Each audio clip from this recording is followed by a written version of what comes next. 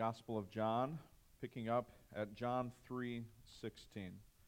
For God so loved the world that he gave his one and only Son, that whoever believes in him shall not perish, but have eternal life. For God did not send his Son into the world to condemn the world, but to save the world through him. Whoever believes in him is not condemned, but whoever does not believe stands condemned already, because they have not believed in the name of God's one and only Son. This is the verdict.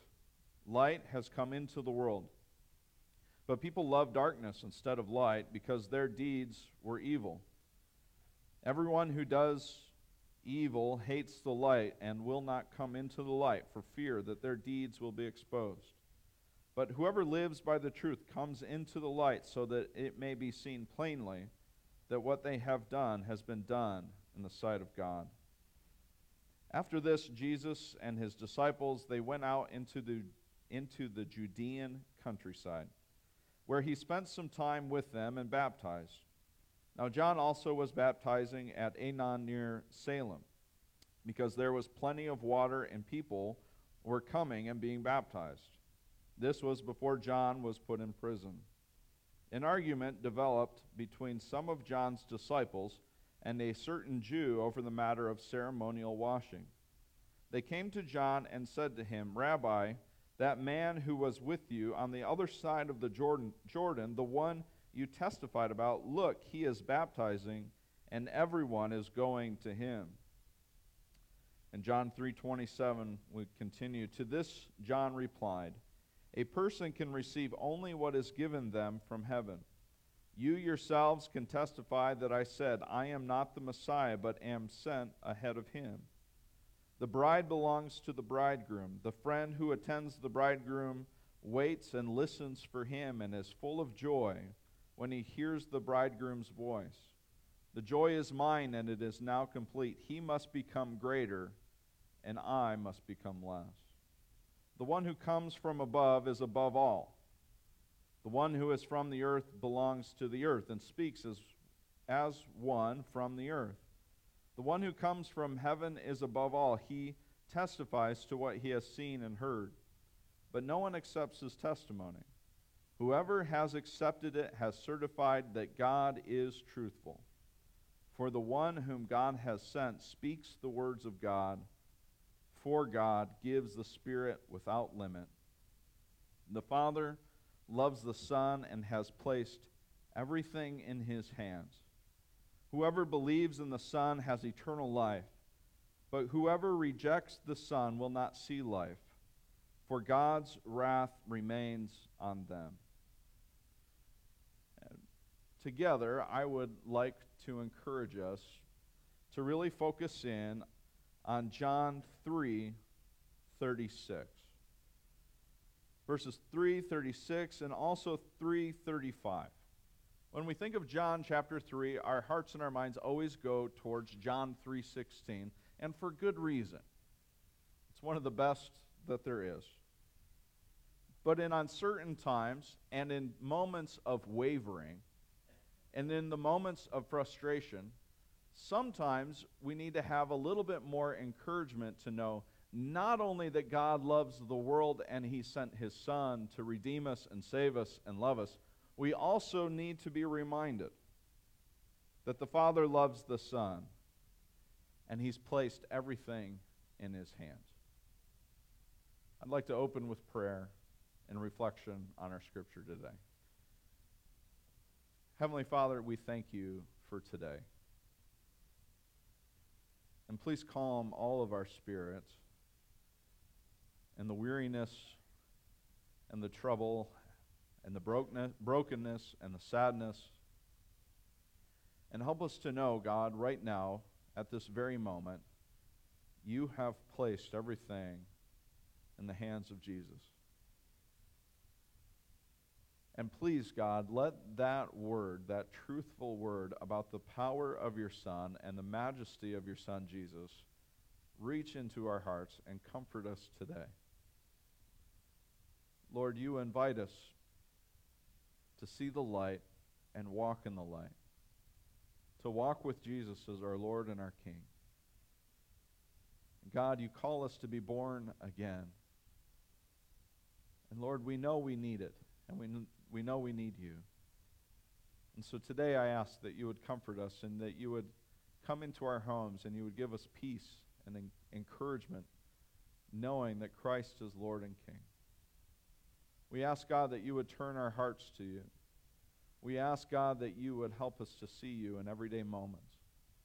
Remind us that things are in your hands, that you are trustworthy and true. We ask, God, that you would comfort us in all of this, knowing that you will come again, knowing that you will make the world right, knowing that you have the power and strength to heal us and help all of your creation. Comfort us, God, as we gather together here and in our homes. And we ask, God, that you would fix our eyes on you, the author and perfecter of our lives, the one who sent his Son to redeem and save us. We trust in you, God, and we give you our hearts today. It's in Jesus' name. Amen. In John chapter 3, the opening story is a man named Nicodemus coming into the evening. He was a man of prestige. He was a man of education and importance. And when he arrives at night, there's speculation that he's doing so as not to raise suspicion and cause his own problems. Nicodemus is wondering, and he knows that there is something special about Jesus. He says, you are doing things that the only explanation is that you are from God and you are doing something incredible. And so Jesus tells him that he has to be born again. And Nicodemus is challenged by this statement because he says, well, how does one become born again? You can't go back into your mother's womb, and he's taking things very literal. And when we read the text, we kind of think, okay, Nicodemus is kind of a dummy. And that's not what's happening. Nicodemus is actually quite intelligent, and you wouldn't reach that status in the Jewish culture if you were a dummy. So he has his wits about him, and I think that what he is proposing is the same thing that we have going on in our lives every day and what we sort of wrestle with, and it's a worldview. It's a worldview about accolades and achievements. If you were to think about right now, this moment, who it is that is successful and has lived a good life, you might think, because it's popular right now, if you think the most successful basketball player in history, you would think about the ESPN special and Chicago Bulls and a guy by the name of Michael Jordan. And you may have heard of him. I named my dog after him. And that's an inside joke story that's delightful, and I can make fun of myself later. But Michael Jordan, we would say, look at his success and his achievements. Look at the status of his life. When Nicodemus goes to Jesus and he finds out that in order to really come to God and have life in the kingdom of God, you have to be born again. Nicodemus is struck by the statement because we have always been told and we have always believed that to find life is finding it in achievement and accomplishment. How much wealth we have, what achievements we have in our work and in our status and our social status. We might even think about life in terms of our racial background and what we could truly achieve just by perspective of whether we are male, whether we are white, whether we fit into the right categories in order to have success and achievement and importance in the world. We look through the world through this lens that says, in order to be something, in order to arrive, in order to have life, in order to fit into God's kingdom, we have to check all of these boxes, and then maybe we will find life. And Jesus offers a completely different perspective. A completely different look at things than the way Nicodemus and then the way the rest of the world has sort of always operated. And he says, you have to be born again. And Nicodemus doesn't understand because it's always been about achievement and success, and Jesus says it's instead of that, it's about what you're willing to surrender. What if I told you that your life really matters when you learn to surrender it all? And that's what I think John chapter 3 is about.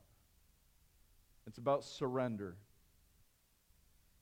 It's about surrendering control, surrendering our hearts, surrendering our wealth, surrendering our security, surrendering all of these things to Jesus Christ, to the one who has everything in control, the one who has everything in his hands. It's an invitation to surrender. Now, I was reflecting on this a little bit this morning, thinking, am I willing to practice what I'm preaching? Which, isn't a good thing to do, It prevents hypocrisy. And truth be told, I would like to say, that I have learned to surrender my life to Christ and give my life to Him, that I know what it means to be born in the water and Spirit and trusting in the Spirit. Jesus describes it like it's the wind that's moving, and it's sort of indescribable sort of movements. It's inexplicable. You feel it, you know it's there, and it will take you to wherever it wants to guide you. And at the end of chapter 3, John's commentary says that God pours out His Spirit without, it's just overflowing, and we can anticipate that God's Spirit is applied liberally to our lives, and it's at work. And I wonder just how much I'm willing to let God have control. My brain has worked quite a bit of overtime in the midst of all of this, and pretty much unnecessarily. I don't know why I have to feel like I need to become an epidemiologist to understand what we need to do next. I don't know why I need to analyze data that I've never once analyzed before, but after 30 minutes of it, I feel like I'm an expert and can share it on Facebook. I don't know why I feel like I can figure all of these things out with my limited knowledge base and my ability to Google. But this is how my brain has been operating. And I've been go, trying to work really hard to plan things out and figure things out. And I don't know if it's an addiction to work, an addiction to trying to fix things, and I don't know what it is. Probably just being a control freak. Well, Thursday morning, Wednesday night, we just had an awesome night of serving the community, and I was just really excited about the opportunity to serve and encourage people. And it was coming off of that, and at 1 in the morning, so Wednesday night, Thursday morning, whatever you want to call it, at 1 in the morning, my dog starts barking like crazy. And it's like, what in the world's going on? So I go downstairs, and there's people walking down the middle of 19, and there's a cat, and my dog is going nuts. And so I close the curtain, and the dog calms down, and it's like, okay, I'm going to go back to bed. Well, the next morning I wake up, it's 6 in the morning. I go to open the curtain, and as I open it, it just causes enough friction, then the curtain rod pops out, swings down, and it hits me in the face. Like that. It was just in a moment, I got nailed right in the face. And I broke my tooth. And I had tooth on my tongue. And one thing, it was like, one, I didn't swear, so I feel like God's improving me in my life. But I was mad. It was just like, what in the world just happened? And it's like, God, why did that happen? You start crying out to God. It's like, what did I do to deserve this, Well, sure enough, with everything going on and insurance and all that nonsense, I can't get my tooth fixed until Thursday. And so I've been, walking around like a goofball, I guess, for a couple of days. But anyways, I tell all that story, one, because it's a good story, but two, reflecting on my life, it was sort of this wake-up call that things are just totally out of control and there's nothing I can do about it. Like if I could control things, curtain rods wouldn't pop out magically out of your window and crack you in the face at 6 in the morning. And if I can't control that, then why on earth would I think that in the grand scheme of all of the things that are going on, that I can control who gets COVID-19 and who doesn't? That I know all the conspiracies and all the things that are happening and aren't happening? That I could figure all of this out and yet keep a curtain rod from smacking me in the face? And so then it's just kind of like dialing back. What do we have control over? And what we have control over, and what John 3 is telling us, what John 3 is teaching us, is that there is one who is in control. And what we can control is whether or not we respond to him and his love and the light, or if we pay attention to the darkness and give our lives over to it. The only thing I can control is whether or not I'm willing to surrender my life to Jesus. If I'm going to surrender myself to his love and to his grace and his mercy for me. And it's the only thing that you can control.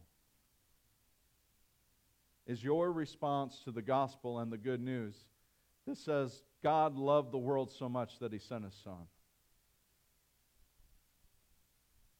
And he sent his son as a gift to us, and he sent his son as a gift to the world that we might be redeemed and saved and have life with him.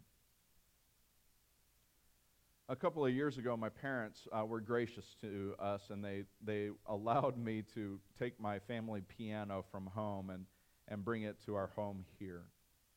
And I've shared with you about the piano before and just what it has meant to me, but I was thinking and reflecting on John 3 and thinking about the idea of a double gift.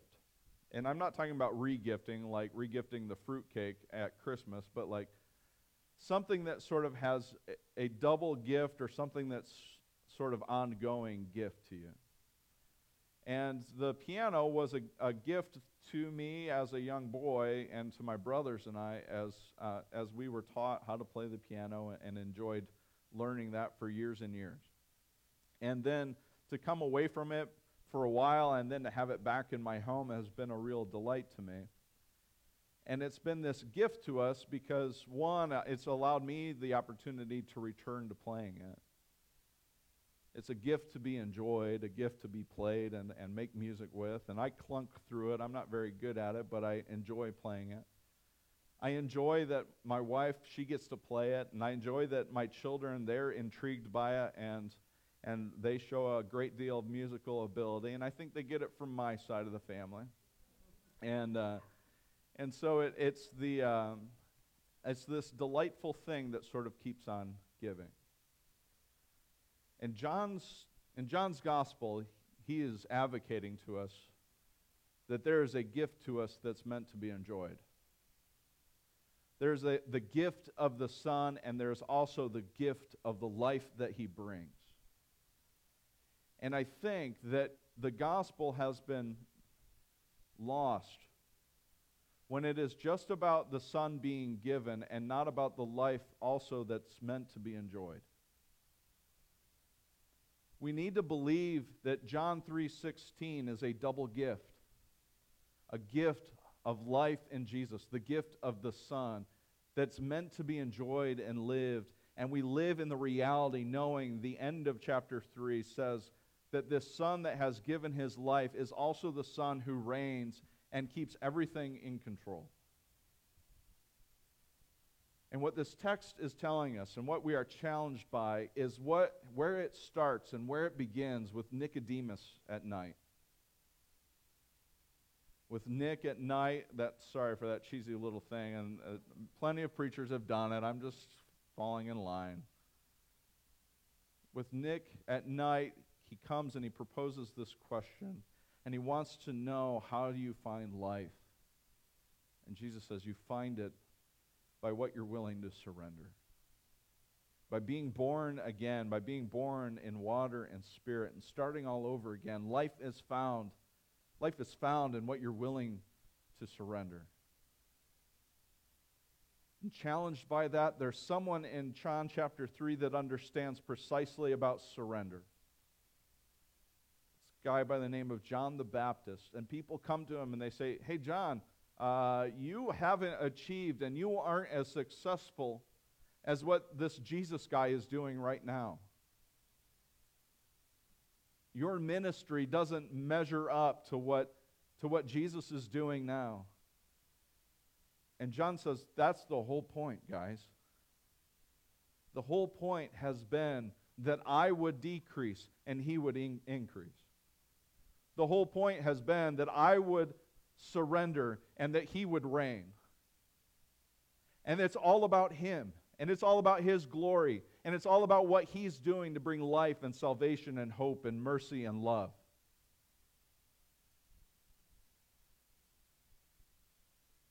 John the Baptist understood what we all need to understand. That Jesus must increase and I must decrease. That life does not consist in my achievements and my accolades. But my life consists in the achievements and the accolades of Jesus Christ. Because life comes by fixing our eyes on the Son of Man hung on the cross.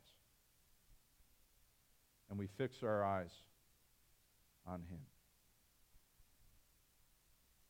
We can't control what's going on. And we might think we know something. And we might feel like we can figure it all out.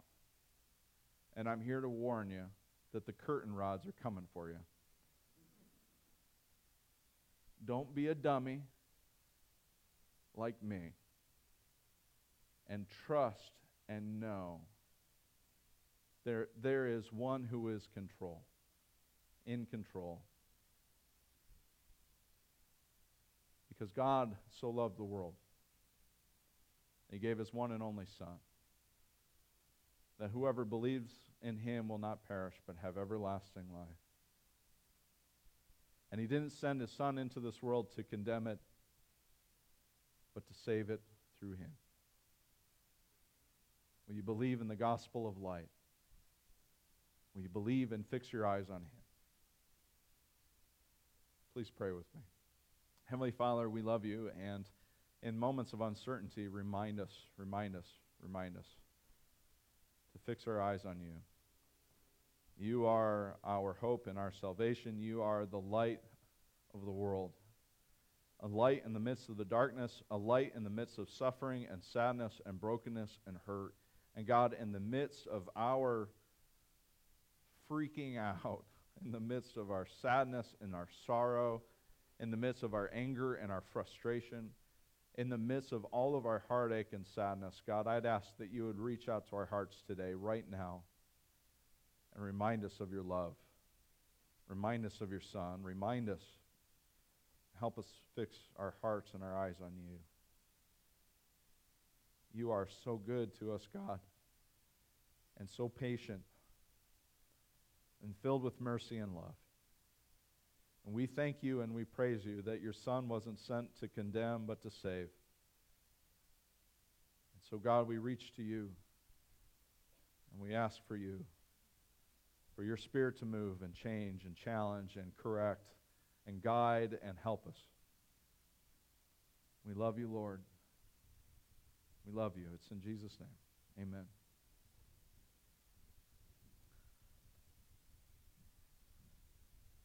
Nicodemus was given a choice of whether or not he would believe in Jesus and be born again. And the invitation is for all time from Christ to us, that we would know that there can be life in the name of Jesus Christ. That he is the light of the world, and there are those who respond to the light and those who stay in the dark. You don't have to stay in the dark any longer, and you can come and be born again. And you can have life in the Spirit of Christ.